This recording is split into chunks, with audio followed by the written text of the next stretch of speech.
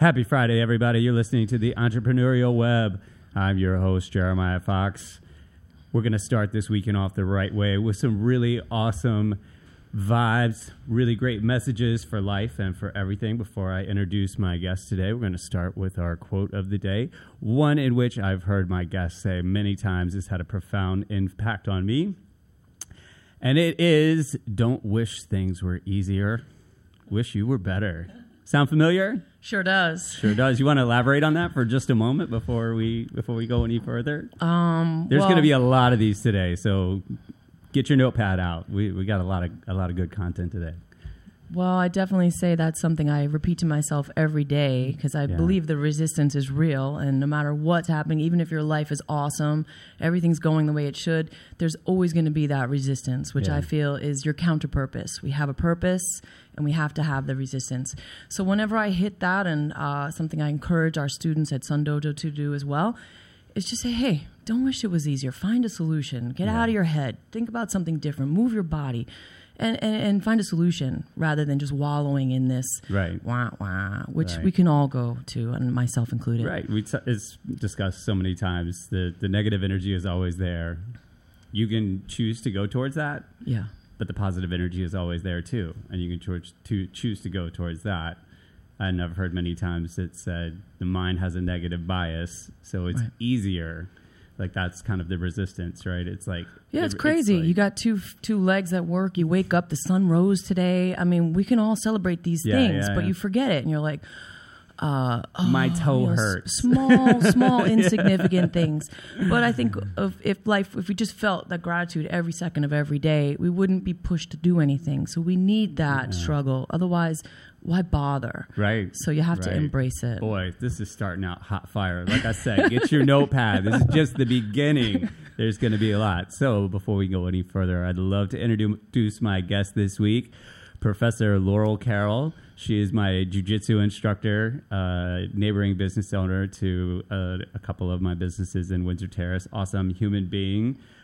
Just going to read a little bit about her, and then I'll let her digress on that. So she was born and raised in City Island in the Bronx and attended LaGuardia High School for the Fine Art in Manhattan. After the fall of the Twin Towers, she started acupuncture school where she met her future husband. She went on to practice acupuncture for 10 years before focusing her energy on her family martial arts school in 2016. She dabbled in martial arts for many years before training kickboxing and Brazilian Jiu-Jitsu. She earned her black belt in Brazilian Jiu-Jitsu from Professor Stuart Carroll. She is the mother of 2 daughters and lives with her family in Brooklyn. Welcome. Thank you. Happy Friday. It's so cool to have you here. It's such an honor. Thank you so much. I'm super honored. Yeah, thank you. So why don't we start by having you talk about where you grew up and what life was like in City Island and the Bronx and New York at that time, and kind of how maybe that influenced your direction towards the martial arts. Well, City Island was kind of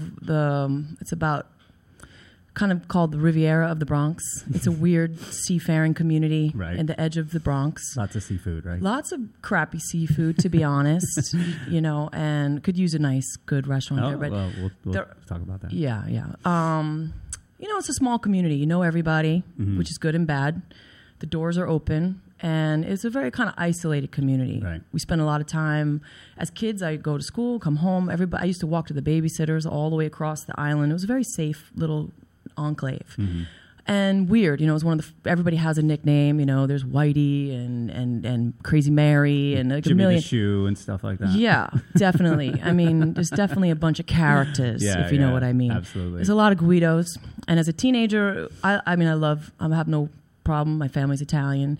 And as a kid, it was all about getting off the rock. I feel like you could defend yourself if anybody got upset by that statement. Well, yeah. I mean, I'm all about the love, right? I'm not trying to say anybody's bad or good. It's just that City Island we used to call it the rock, and we do everything possible as teenagers to get off the rock. And we would bus, train. I went to high school in Manhattan, as you know. I had to escape. But there was good times. We did a lot of hanging out and a lot of swimming out to boats. And like the classic story is we'd put our cigarettes in our hair and barrette them into our banana clips.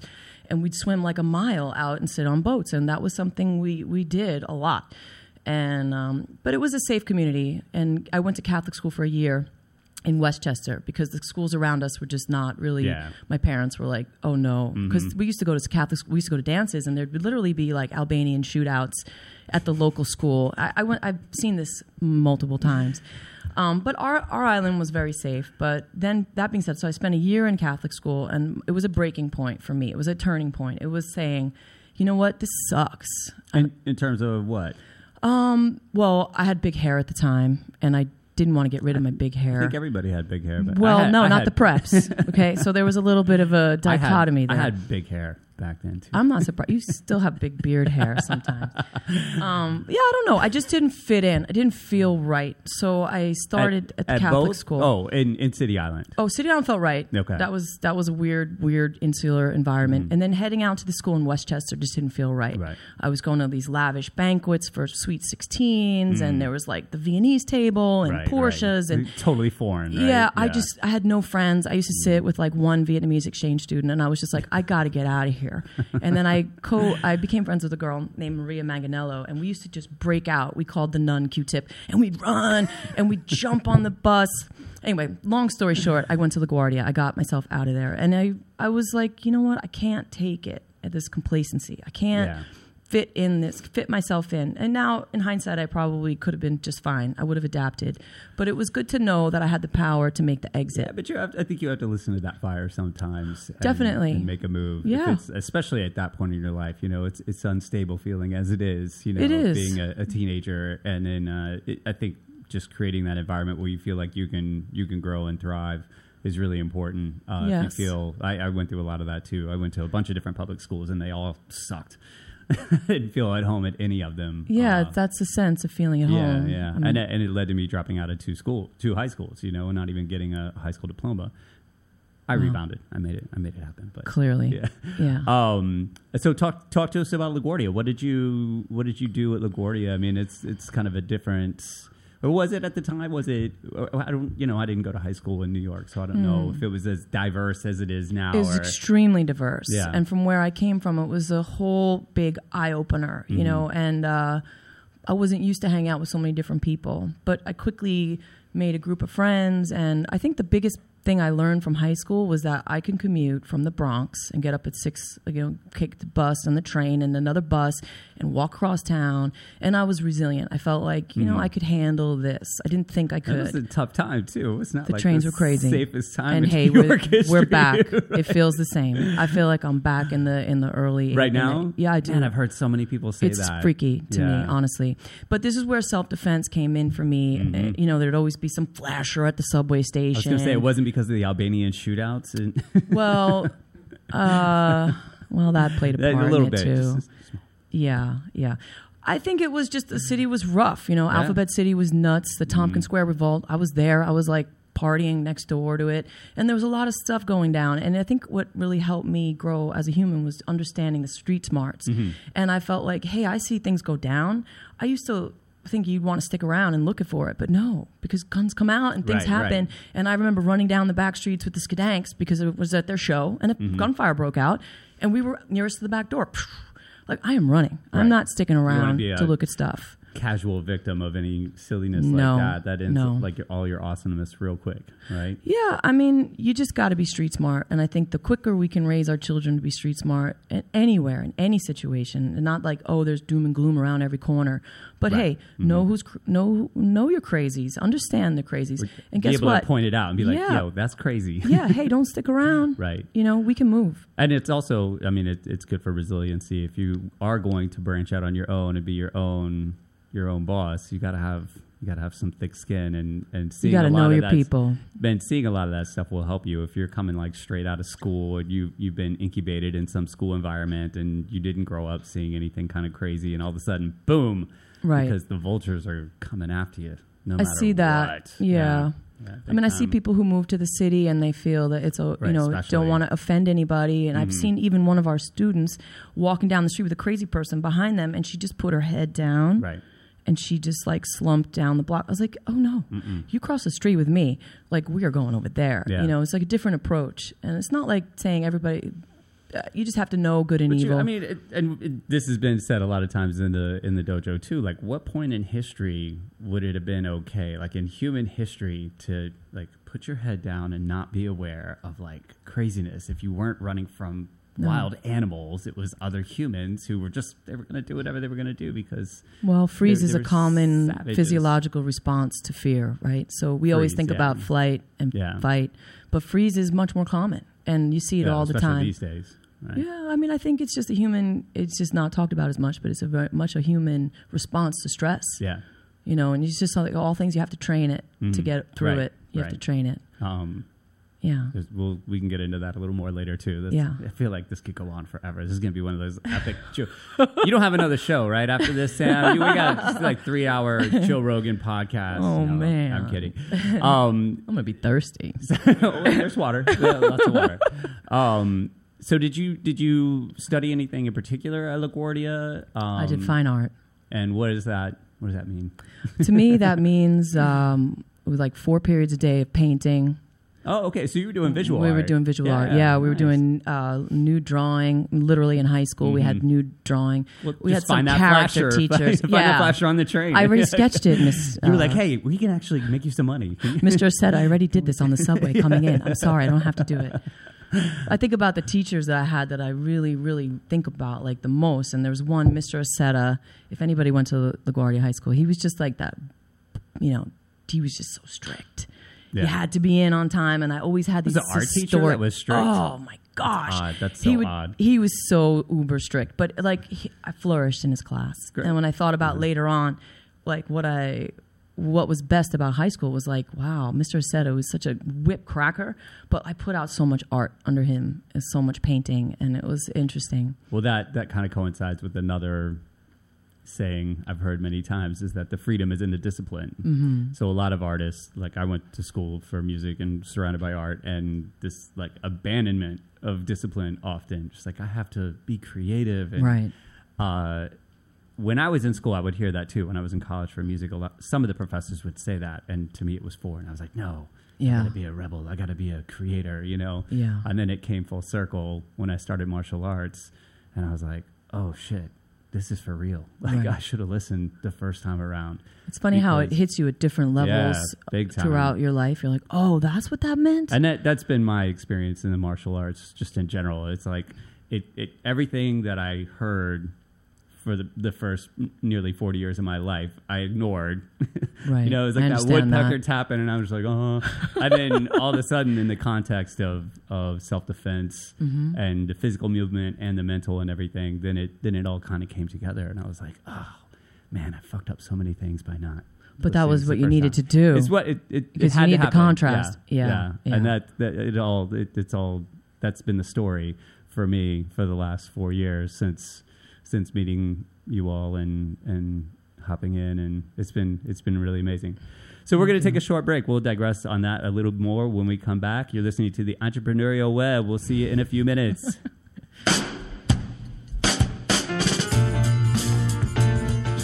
You're listening to the Talking Alternative Network.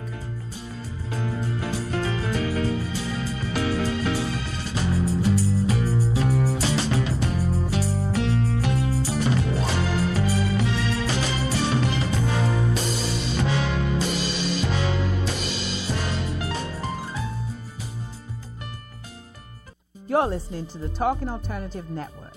Are you stuck in a rut? Negative thoughts, feelings, and conversations got you down? Hi, I'm Noreen Sumter, the Potentiator.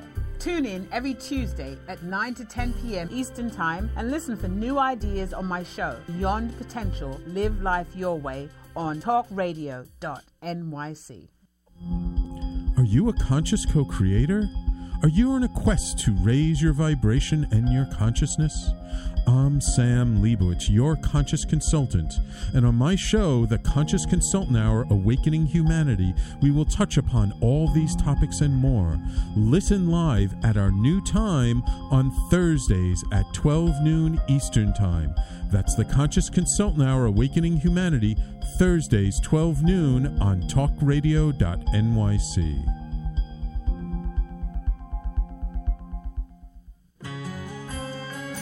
Talking Alternative Radio, 24 hours a day.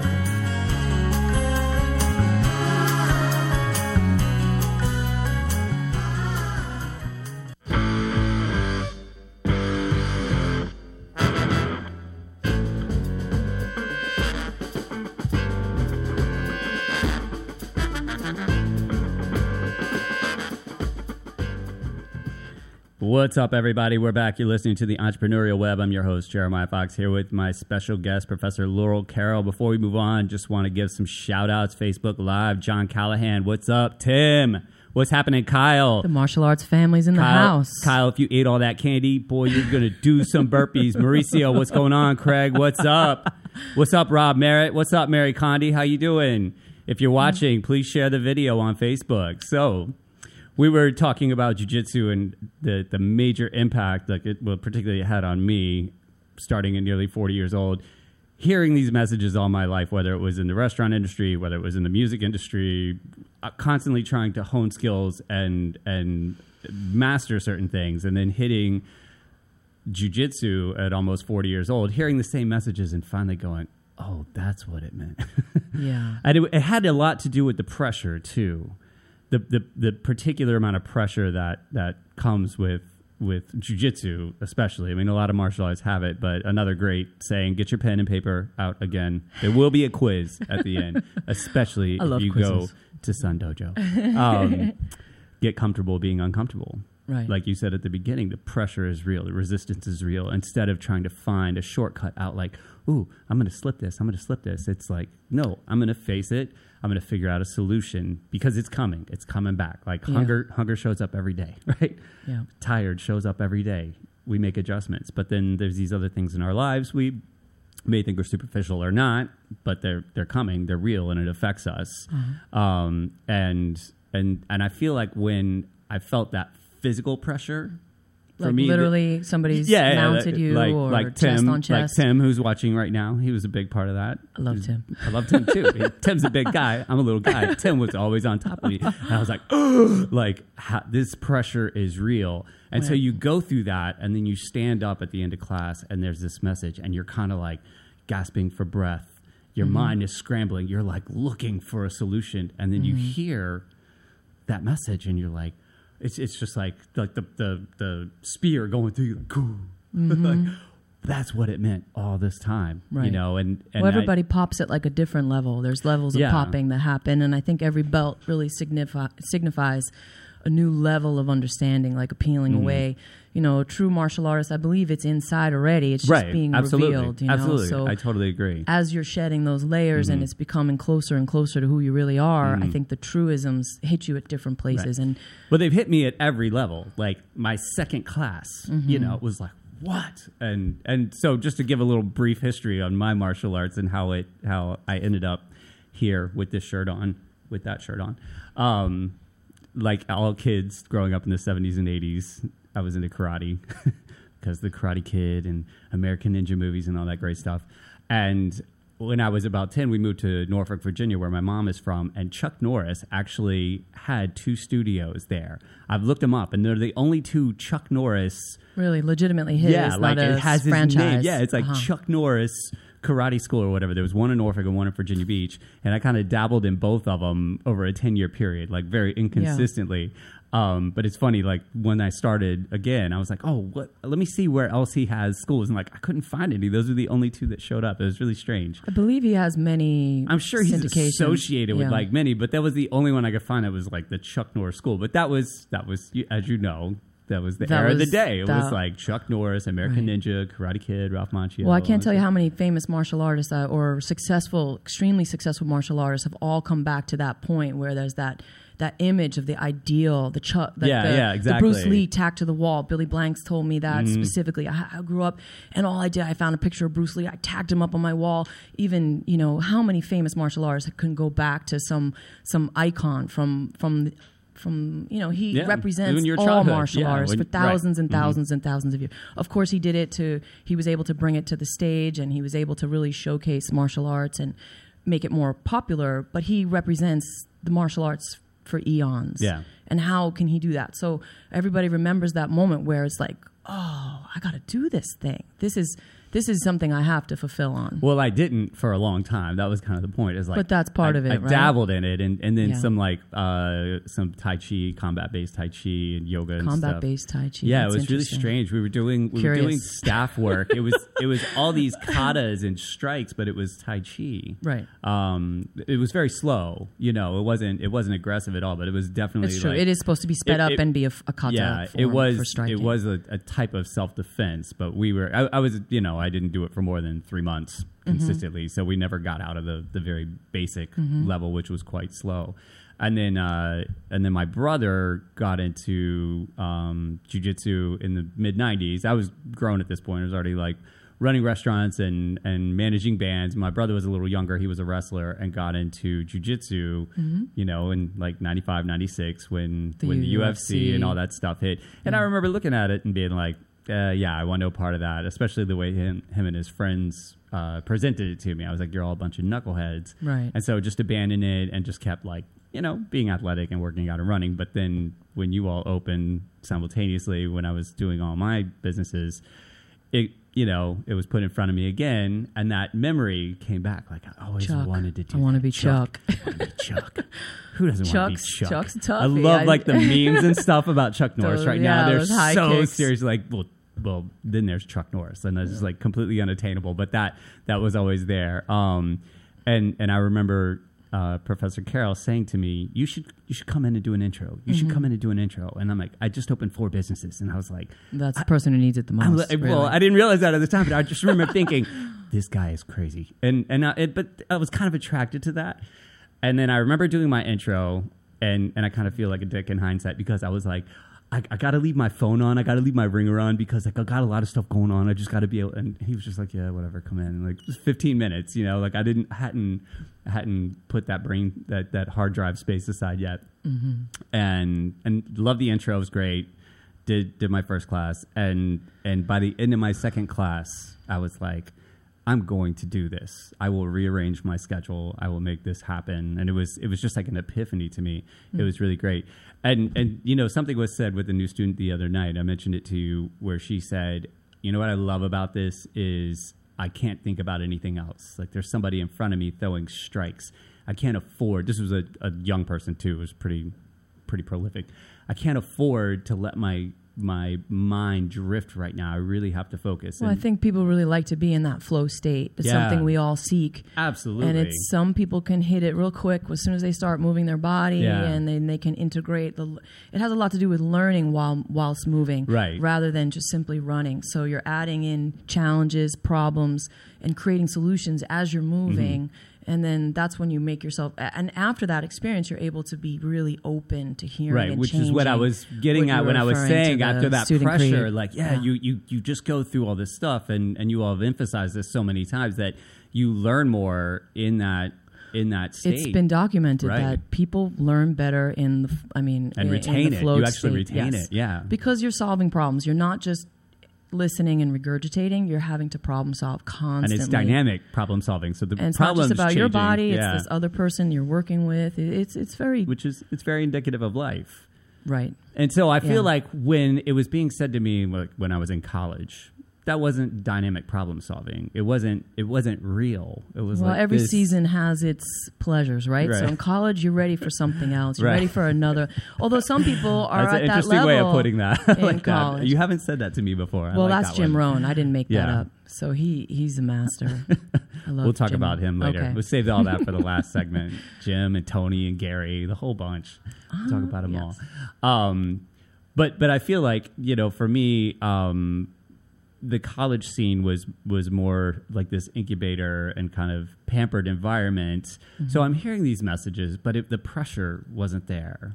You know, it wasn't the same. Really? You had 4 businesses and a wife and 2 kids. There's no pressure? No, I'm saying when I was in college. Oh, that was college. Before. Yeah, in college. Yeah, when I'm hearing this message from like my drum instructors, which is very physical, and it was all the same. Everything was the same. The details matter. A little finger movement here, it changes everything. You know, if you're having problems executing this, it's because of this small thing. And all the sayings were the same, and the freedom is in the discipline. I would hear that from these great drum instructors, and I'd be like, what the fuck does that mean? Like, Right. I don't, you know. Well, that's that concept that you always hear from Professor. You have to think about this same problem differently. Yeah. What does that take? It takes a stretching. Right. It takes going into some unknown place that you've never been, you've never seen. You can't, you have to forge it.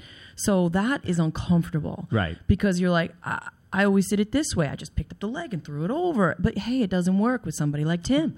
It's not going to work. You still listening, Tim? Or Mauricio, anybody really who knows anything about jiu-jitsu or just and that's strong the in general. resistance, right? That's yeah, the there's a resistance. whole lot of stuff out there, you know, and you haven't forged, you haven't created the pathway yet. So until you actually can go into the forest and figure out, hey, it's dark, kind of sucks, I don't understand it. I have to think, I always did it this way, and I'm getting the same results again and again. And many people can say that you want to change. It's not going to be easy. It's going to be majorly hard. Right. And it definitely was for me. So coming out of school, it didn't click. And then I go into business for myself. But I was still following the same patterns that I had developed in school. Well, we create a story that we stick to and we adhere to it vehemently. And I really feel like I didn't break that until I started training jiu-jitsu. And I can... Because your story doesn't work when you train jiu-jitsu. Yeah. It just Everything don't shows work. up. Yeah, Everything shows up. You get on the mat wow, I'm and so selfish. This sucks. One of the things that happened earlier, it was an experience with you. We were training and you were like, I need you to relax a little bit. And I was like, I'm relaxed. And you were like, look at your knuckles.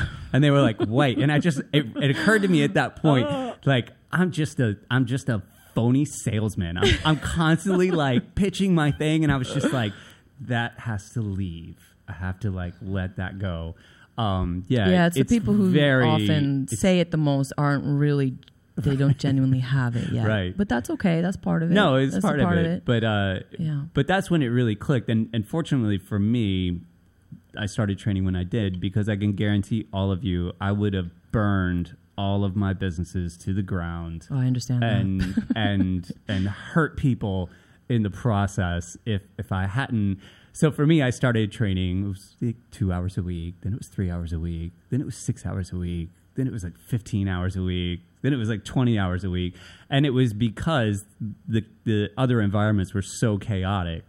I had to break away and just only think about one thing, just completely. Like, there's the concept of emptying the cup, which we do every time we come in. We bow, and it's, emptying the cup so you can take on more information.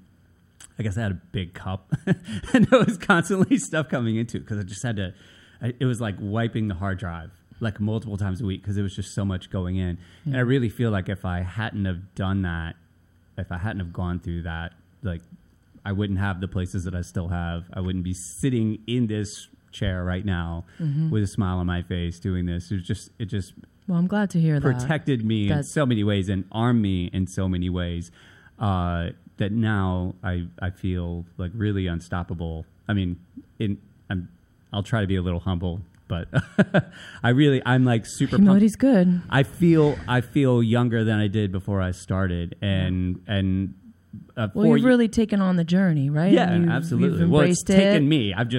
It was there, and I was like, okay, I'm just going to ride this bus. I'm going to like go with it. But you're steering the bus. You're creating. You're creating. I feel like more and more these days. You're open to the changes. Yeah. Well, I feel like more and more these days, I'm really embracing the concept of not forcing things and responding to pressure, which is a major martial arts it's a game lesson. Changer. Yeah. Yes. Whether, especially if you got a big guy coming at you, you're not going to be able to just move him. So if he's pushing on you hard, there's a point of, there's an opening there somewhere, and you have to take it. So I feel like lately I've really just been riding that. So it feels, and this is like the age-old kind of Zen mentality, do by not doing. So I don't feel like I'm pushing into things so much, like I'm going for this. Things are coming at me, and I'm just kind of like rolling with it. And then it's taking me so many awesome places. It's really that's great to hear. Yeah. Well, thank you for that, for helping with that. On that note, take some notes. Again, there is a quiz at the end. We're going to take a short break. We'll be back with you with more really great information and just awesome vibes and stuff very soon. You're listening to the Entrepreneurial Web. You're listening to the Talking Alternative Network at www.talkingalternative.com. Now, broadcasting 24 hours a day. Talking Alternative.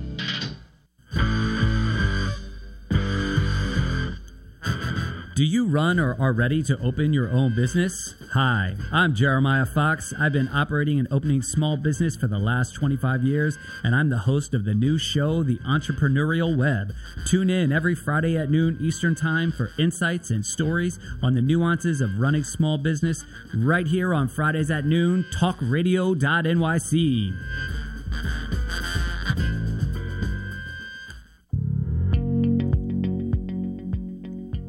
Do you love or are you intrigued about New York City and its neighborhoods? I'm Jeff Goodman, host of Rediscovering New York, a weekly show that showcases New York's history and its extraordinary neighborhoods. Every Tuesday live at 7 p.m., we focus on a particular neighborhood and explore its history, its vibe, its feel, and its energy. Tune in live every Tuesday at 7 p.m. on talkradio.nyc. You're listening to the Talking Alternative Network. Are you stuck in a rut? Negative thoughts, feelings, and conversations got you down? Hi, I'm Noreen Sumter, the Potentiator. Tune in every Tuesday at 9 to 10 p.m. Eastern Time and listen for new ideas on my show, Beyond Potential, Live Life Your Way, on talkradio.nyc. Talking Alternative Radio, 24 hours a day.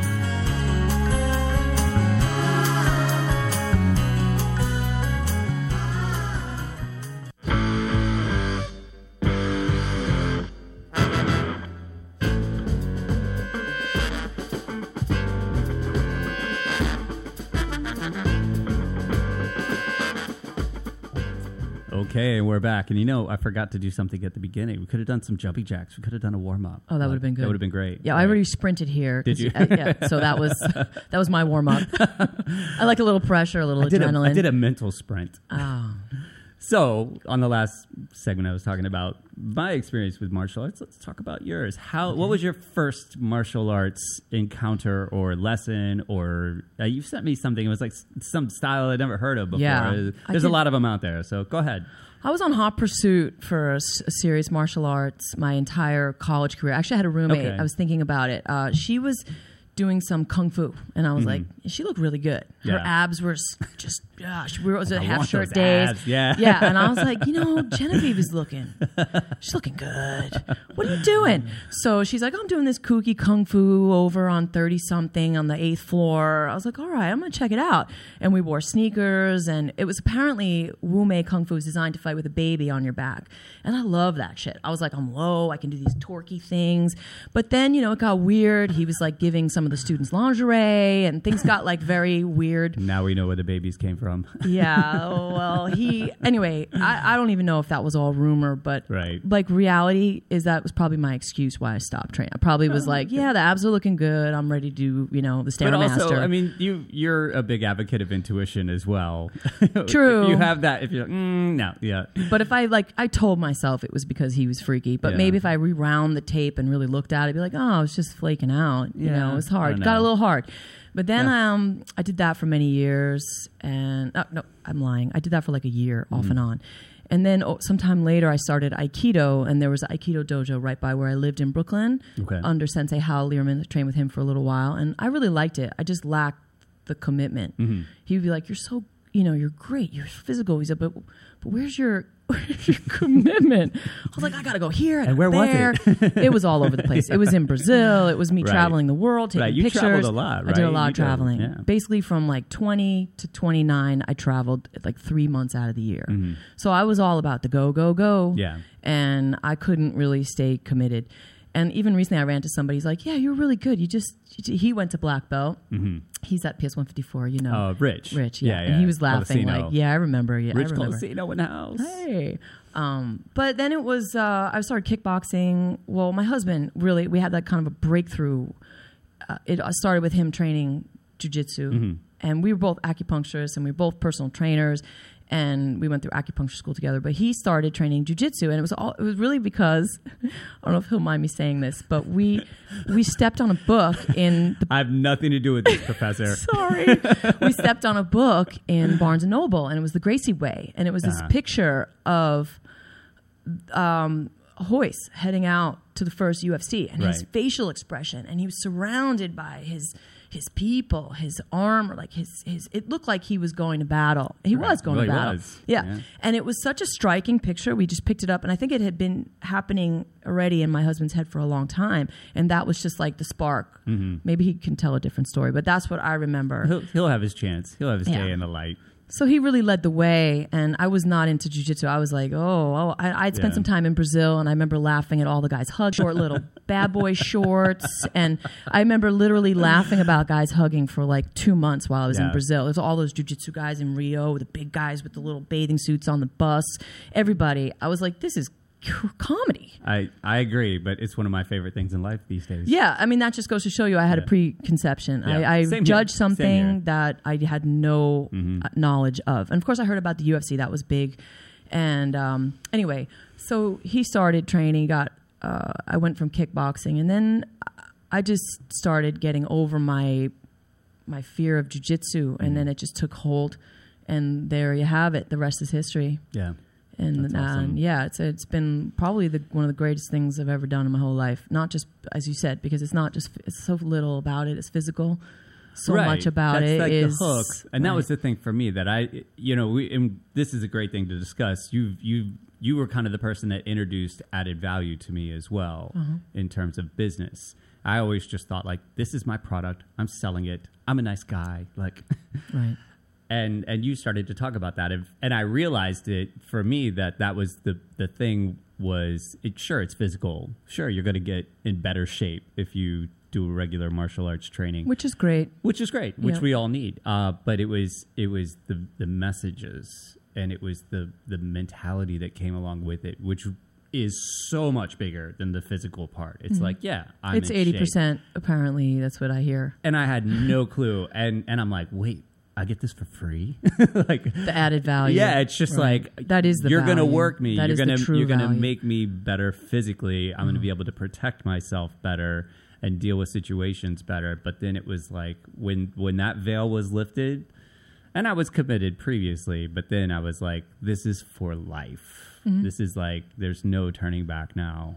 It was really amazing. And I don't know, do you want to talk about added value for a minute? Because like you were the person that introduced it to me, so I feel like you'd be a better person to discuss it than me.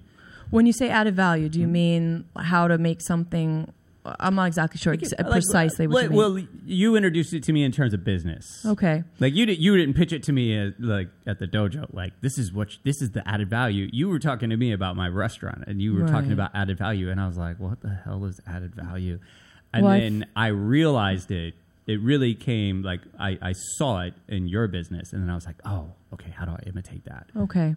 Well, I think a big breakthrough for me was when I heard from Tony Robbins. I did do that course, one of the courses, and he said, you don't fall in love with your business, fall in love with your customers' needs. And that was a big eye-opener. It's like, it's not about me and my existence. Who cares? Nobody cares. Right. They want what the martial arts can offer them. And the less I am in the picture, the less my ego, me, Laurel Carroll from wherever, who cares, the less I show up like that, the more I show up like, this is the martial art virtues. I'm going to deliver them as cleanly as possible. Your kids are going to get results. Your kids are going to speak better. They're going to be more polite. Your kids are going to feel better in their bodies. They don't care about arm bars and they could care less. Right, which is like the product. Right. Like you can snap somebody's arm. Make Johnny more. They really want Johnny to feel better. Right. Johnny's always my default student. But from City Island. Johnny from City Island. Yeah, that'd be Johnny B or something like that. But I think added value means, hey, guess what? There's a ton of people out there doing great shit everywhere you go. Sorry for the cursing. We curse. It's and okay. You should have heard Bobby's show. Oh, forget it. But if you want to offer a good product, you have to go way beyond okay. Nobody wants okay. Nobody wants good. Maybe if you're in the middle of nowheresville, but this is Brooklyn. So much talent. Competitive forget so it. Crazy. And not just like Bobo people. I mean really good people. Like world class. Every corner you turn around, you're like, shit. And it just takes one mistake. It sets a cascade. So added value, every interaction is either closer to black belt or you're going away from black belt. And in business, it would be like closer to that person being a dedicated customer of yours to that person's never coming back to your business again. Not necessarily saying in terms of martial, like your business. I think of it as, hey, I'm robbing them the opportunity to get to black belt. I value black belt. It's one of the most valuable things I've ever done in my whole life. Right. So if this interaction went sour and you're off the path, and I had something to do with it, like if I don't come from that place, then I'm just selling. I might as well be selling, lingerie, like back to the lingerie. I might as well be selling lingerie. This guy had an impact. No, but it's really literally, hey, I know what it's like to get off course. I almost quit multiple times. I'm not going to even hide that. And I saw the juncture. It's like if I keep going the way I'm going, my little story and all my ideas, I'm going to have no jiu-jitsu. I'm going to have no black belt. My family's going to be like not where it should be. And that value disappears. Like not just... What's the value? I already made this huge investment on brown and purple belt. Well, just the constant gifts that it gives. Like if you quit, you kind of pull yourself out of that. And I don't mean the physical necessarily. Sure, you might, get in worse shape if you stop training. But there's something to be said for committing through the shit, right? Yeah. It's the black belt. That's what I think everybody, it's not the piece of fabric. It's, hey, absolutely not. All these obstacles came up and you found the way to navigate. So to me, it's like if something goes wrong in a silly email or a transaction, it becomes transactional and not really, if I forget why I'm actually doing this, it doesn't work. Right. It doesn't. And people don't want that. They really want you to connect. They want help. And whether they know it is help or not, it's like you have to always have the value. This is what I'm doing. I'm here to help some people get through some stuff. And the martial arts is the vehicle. You could be doing something else. I did it when I was an acupuncturist. I did it with needles. It is a great framework, though. And so it's definitely worked for me. And then that was a great just segue into how, like, basically I ended up sitting in this chair was you sent me that Simon Sinek TED Talk, the like historic Simon Sinek TED Talk, where he was breaking down, like he was relating the 3 layers of the brain to like the 3 ways to the why communicate. Yeah. It's the why. If you don't know your why. That was so profound to me. I just remember sitting on the couch and opening that video up and just being like, oh.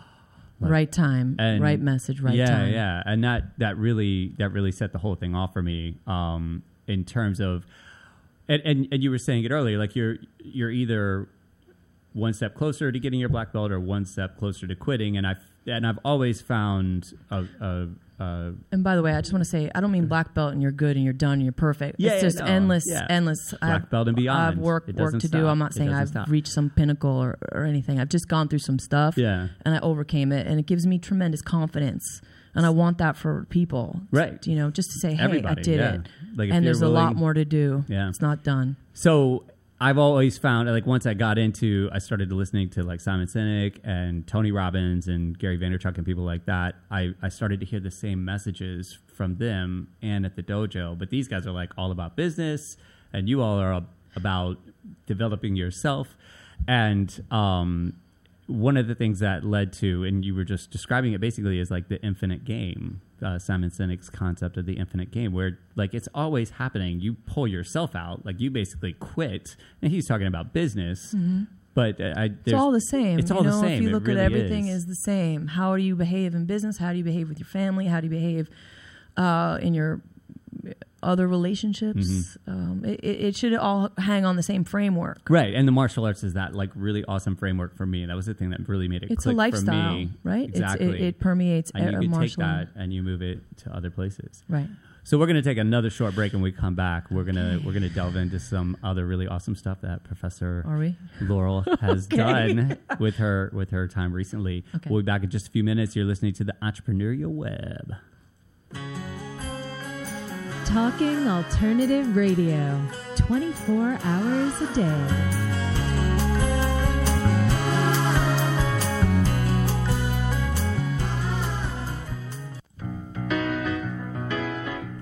I'm the aptly named host of Tony Martignetti Nonprofit Radio.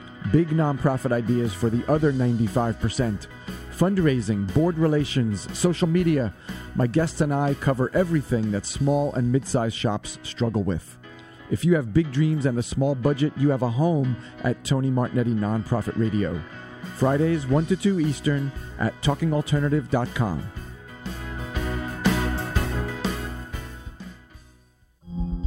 Are you a conscious co-creator? Are you on a quest to raise your vibration and your consciousness? I'm Sam Leibowitz, your conscious consultant, and on my show, The Conscious Consultant Hour, Awakening Humanity, we will touch upon all these topics and more. Listen live at our new time on Thursdays at 12 noon Eastern Time. That's The Conscious Consultant Hour, Awakening Humanity, Thursdays 12 noon on talkradio.nyc.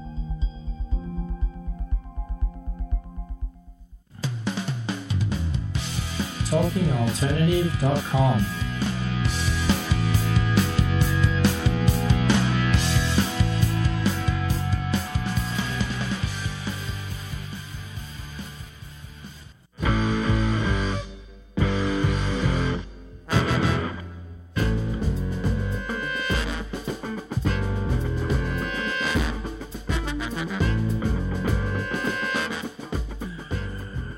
I wish we could turn the camera on you and show your enthusiasm for the soundtrack. She's rocking out. True. That's one of my tunes. I wrote that. Oh, I love it. From my band Third Space. It was like our debut album from like 2008, my first self-produced album. And Third Space is the band? Third Space is the name of the band. What is the Third Space? The Third Space is, so it came from a Canadian literary work. It was this guy writing about African refugees in Toronto. And he was talking about how, you know, they left the place where they were from, which was very poor and desolate, and they came to Canada, to Toronto. I think it was Toronto. Could be mistaken. And they were immersed in this completely different environment, completely foreign, and they could never be that, like, wholeheartedly, because it was just so far removed from what they came from, but they were probably never going back to where they came from, or if they did, they would never look at it the same way. So that's what the Third Space is. It's that space you occupy when you're no longer that person you were. You're like the future version of yourself, which is another. Well, that's pretty deep. Yeah. It was a point in my life where this is like pre-children and everything, pre-businesses, and I was just reading like constantly. You know, that's what all sometimes the successful people do. I was on the train all the time. I was commuting into the city every day. And I would burn through like 3 books a week, and it was all nonfiction. I was reading about the World Bank. I was just like whatever I could get my hands on. You know, that's cool. It's good to have that passion, that curiosity. Yeah, it really laid a lot of foundation. We were talking about framework earlier, and jiu-jitsu being just like, especially jiu-jitsu. Talk about like framing, right? Talk about framework. So, elbow, knee, and particularly jiu-jitsu has just like such a great framework for your life. And I remember asking Professor Carroll about this recently, why jiu-jitsu has really captivated people in a way that, say, kickboxing hasn't, or other martial arts that are very popular. And he said, because of the commitment, like the commitment that it takes just to get through a class where like somebody you might not know at all or not know very well is on top of you. I mean, the smell is real, the sweat, you know, it like can get super, super uncomfortable. And I remember after taking my first advanced class and experiencing randori for the first time, I hugged those guys so genuinely. I was just like, I can't believe we just did that. And like, I survived because they were big. They were big guys too. And all of them were experienced. And I was just like, I really get this now. And it's like the most sincere handshake or hug you can give somebody that you're not in a physical relationship with. It's like so sincere. And well, I think people come together when you overcome challenges together. Real way. So every class is a challenge. And then you could see the spirit, like esprit de corps or whatever, how people come together and they have multiple challenges throughout the day. Even the juniors classes, you see how it's designed so that there's obstacles and solutions and you know, it creates a bond. And it's nice. Even you don't have to be friends with anybody, but you have that, hey, I'm going to stand up for this person. I got your back. Because we've kind of gone to battle together in a way. My brother sent me this really funny meme because he still trains, and it was it was a jiu-jitsu thing, and the guy was like, this is my buddy, we train together, we do all this stuff, and the other person's like, what's his name? He's like, I don't know. But they were like best friends because they train together. He's like, I don't even know his name, but this is like my brother. He would stand up for him. Yeah. So speaking of community working together, group work, tell us about your Tony Robbins experience. This was pivotal for me. She went, but it had a huge impact on me. It was crazy. I can't believe that. I'm like, really? So awesome. Tony Robbins? His outreach, talk about added value. Well, I was at a tipping point. I just turned 40, and I knew the course I was on was leading to destruction. And that's really personal, but it's true. Yeah, and I didn't like the path I was on. I just said, you know what? At this rate, I'm not going to be anywhere near excellent at this pace. And actually, my husband showed me a little ad on the phone. I've been thinking about it, and he was just like, and it was one of those moments where I was like, yeah. And then I had to sit and digest it for a while. I had to ruminate over it and think about it, make the commitment. And I'd done Landmark education. I did the forum and the education. It's very much, I've done a lot of work. I'm not familiar with that. What is Landmark? It's actually right around here. It's on the 30th Street. So it's kind of like going to battle with yourself. You have to go in this forum where you pull up you take ownership of everything you've ever done in this earth, and you call a bunch of people and you lay out your soul. Really? It's for real. Whoa, it's for that's real. Crazy. That's what people in like AA do and stuff like that. And you do it in a room with like 500 people. And I thought it was a game changer. So I had already done work like that, but doing it, you have to implement it. So I'd implemented some of the changes. One of the biggest one is just be true to your word. And that sounds so easy. That's one of the hardest things in life to do. It doesn't sound easy. Yeah, it does sound easy. Hey, just do what you say you're going to do. Every day I'm reminded like how hard that is. That's if you can do that consistently, you build up a lot of power. Sure. And if you don't, like you lose. So I'm every day working on that. But so anyway, Tony Robbins, it was a small group. It was 500 people.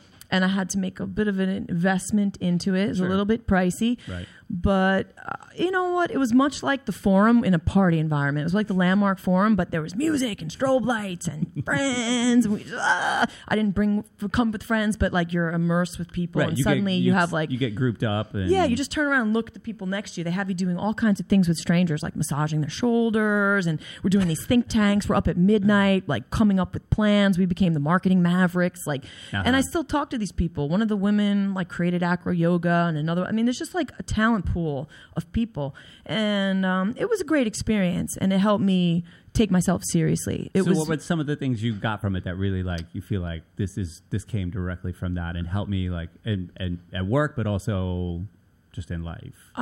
Systems driven, very much about understanding your systems, creating tight systems, and the main thing, implementing them. You can have all the greatest ideas in the world, but if you don't put them into play, forget about it. It's not going to happen. It's kind of like jiu-jitsu, right? Yeah, you can be studying the armbar, you can write it down a million times, but if you don't put it into play, you can't do it. Who cares? Right. Yeah. That was a big one. Clarity is power. I mean, he's just so many sayings he has, but I think the breakthrough was knowing like your business starts and ends with how good you are.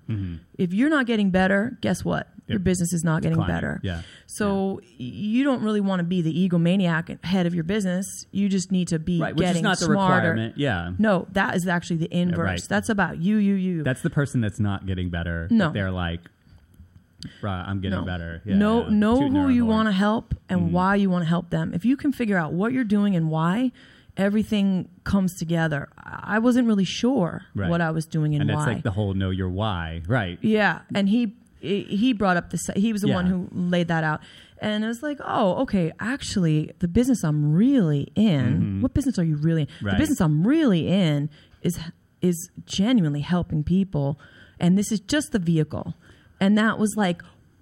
And that's been the constant reoccurring theme on here that I've gotten from so many people. It's that people are actually aware of that, and I wasn't aware of that. What I was doing. Yeah, well, they don't teach us this stuff in school. And, right, exactly. I don't know why. So even my children, it's like, what are you doing and why? What do you want to do? Right, let's talk about Figure it out. Yeah. I mean, that's a big question. And before you go to Tony Robbins, you get this like dossier of things you have to fill out. and putting your goals on paper, having to sit there and like all you want to do is scratch or run around or vacuum the floor or a million excuses, walk the dog, and you have to sit there and like tap your pencil, which is what all the great people say. You have to schedule the free time. Warren Buffett, schedule the free time. He takes like 2 phone calls a day. The rest of the time he's reading. Right. And hey, you know what? You have to sit there and think, and that can be really hard, This is painful. Distracted society right now. We have very short attention and spans. Where you don't want to look is where you suck, and that's where you really have to go. So another great quote I hear often is the thing that what do you all say? There's so many. The thing that you need to work on the thing that you're avoiding the most is probably the thing you need to work on the most. Is something to that effect. That is, I mean, that's the reality. We have we have our blind spots, right? We have things we want to avoid. We have the things that we want to run from, and all the work is there. Like having the conversation that you don't want to have. Uncomfortable conversations. That comes up all the time. Oh my God, I don't want to have this conversation. But right. life I've will be taken better. that on the flip side. I used to dread the conversations, and now I'm like, you know what? This is exciting because how can you really steer people towards figuring it out, you know, without being like, I'm telling you, this is for you. No, you got to figure it out. But you got to ask the right questions so that they can do that. That was the experience. It was fun. It was great. You know what? It made me take myself seriously. It was kind of the little external kick in the pants. I already got the black belt, and it was like a month after I got the black belt. And even my husband said to me, you know what? I can give you a black belt, but you have to give yourself a black belt. And it's time. It's time you do that. Right. And step up. And you came back.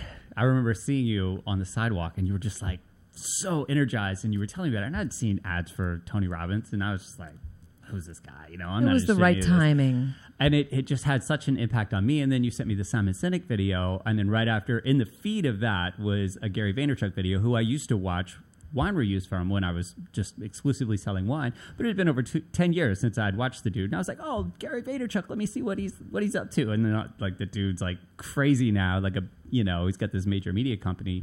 And literally the reason I'm sitting in this seat right now is because on that video, he was like, you should start a podcast, invite on people that you like, admire, and connect things together and just talk. And that will help you in whatever it is you want to do. There's a lot of talented people, a lot of interesting many, and it's just to learn. Like it's such endless. a major epiphany that came through your experience, and it just like, again, it was like the spear going through my body. And it's just been the catalyst for so many things. So I'm super grateful to you and your husband and the school. Tell everybody. Your family. Thank you. We'll tell everybody where they can learn about Sun Dojo. Quickly, we just have a moment more. Okay. I want you to get Sun Dojo's in Brooklyn. Yeah. It's in Windsor Terrace, and we're right on Prospect Avenue, Windsor Terrace. You can find us on sundojo.com, and we're also on Instagram and Facebook. Yeah. It's a game changer. Don't be scared. Actually, you know what? It's okay to be scared, and that's fine. That's part of it. That's our confidence, is that we're scared. And, be scared of Tim. Well, no, I love Tim. Be scared and do it anyway. That's how we really gain the courage and the confidence on the other side. And that's, what we always say. Well, I don't say as much as Professor Carroll. Final quote. Yeah. What's it going to be? Let's hear it. Your future self will thank you. Your future self will thank you. I can't think of a better way to end. I told you at the beginning, it was going to be a great way to start your weekend. Act on it. It will change your life. Not just physically. You'll feel better. You'll look better. It will change your mindset. It will protect you from doing harm to yourself and to the people around you. It's been huge for me. I literally wouldn't be sitting here without it. So thank you so much. Thank you so much. So honored that you came on the show. Have a great weekend, everybody. Take it. Go. Do. Peace. Talking Alternative Radio. 24 hours a day.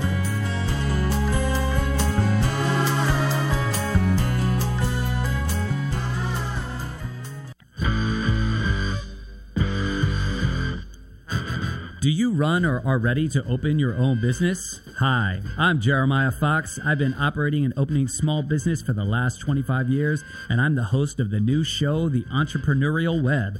Tune in every Friday at noon Eastern Time for insights and stories on the nuances of running small business right here on Fridays at noon, talkradio.nyc.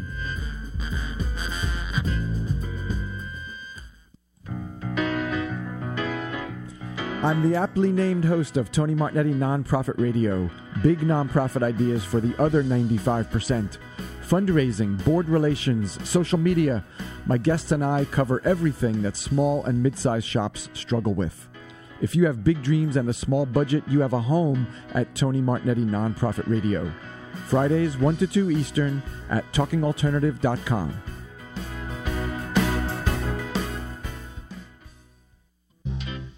Hey, all you crazy listeners. Looking to boost your business? Why not advertise on Talking Alternative with very reasonable rates? Interested? Simply email at info@talkingalternative.com. Talking Alternative. Are you a conscious co-creator? Are you on a quest to raise your vibration and your consciousness? I'm Sam Leibowitz, your conscious consultant, and on my show, The Conscious Consultant Hour, Awakening Humanity, we will touch upon all these topics and more. Listen live at our new time on Thursdays at 12 noon Eastern Time. That's The Conscious Consultant Hour, Awakening Humanity, Thursdays 12 noon on talkradio.nyc.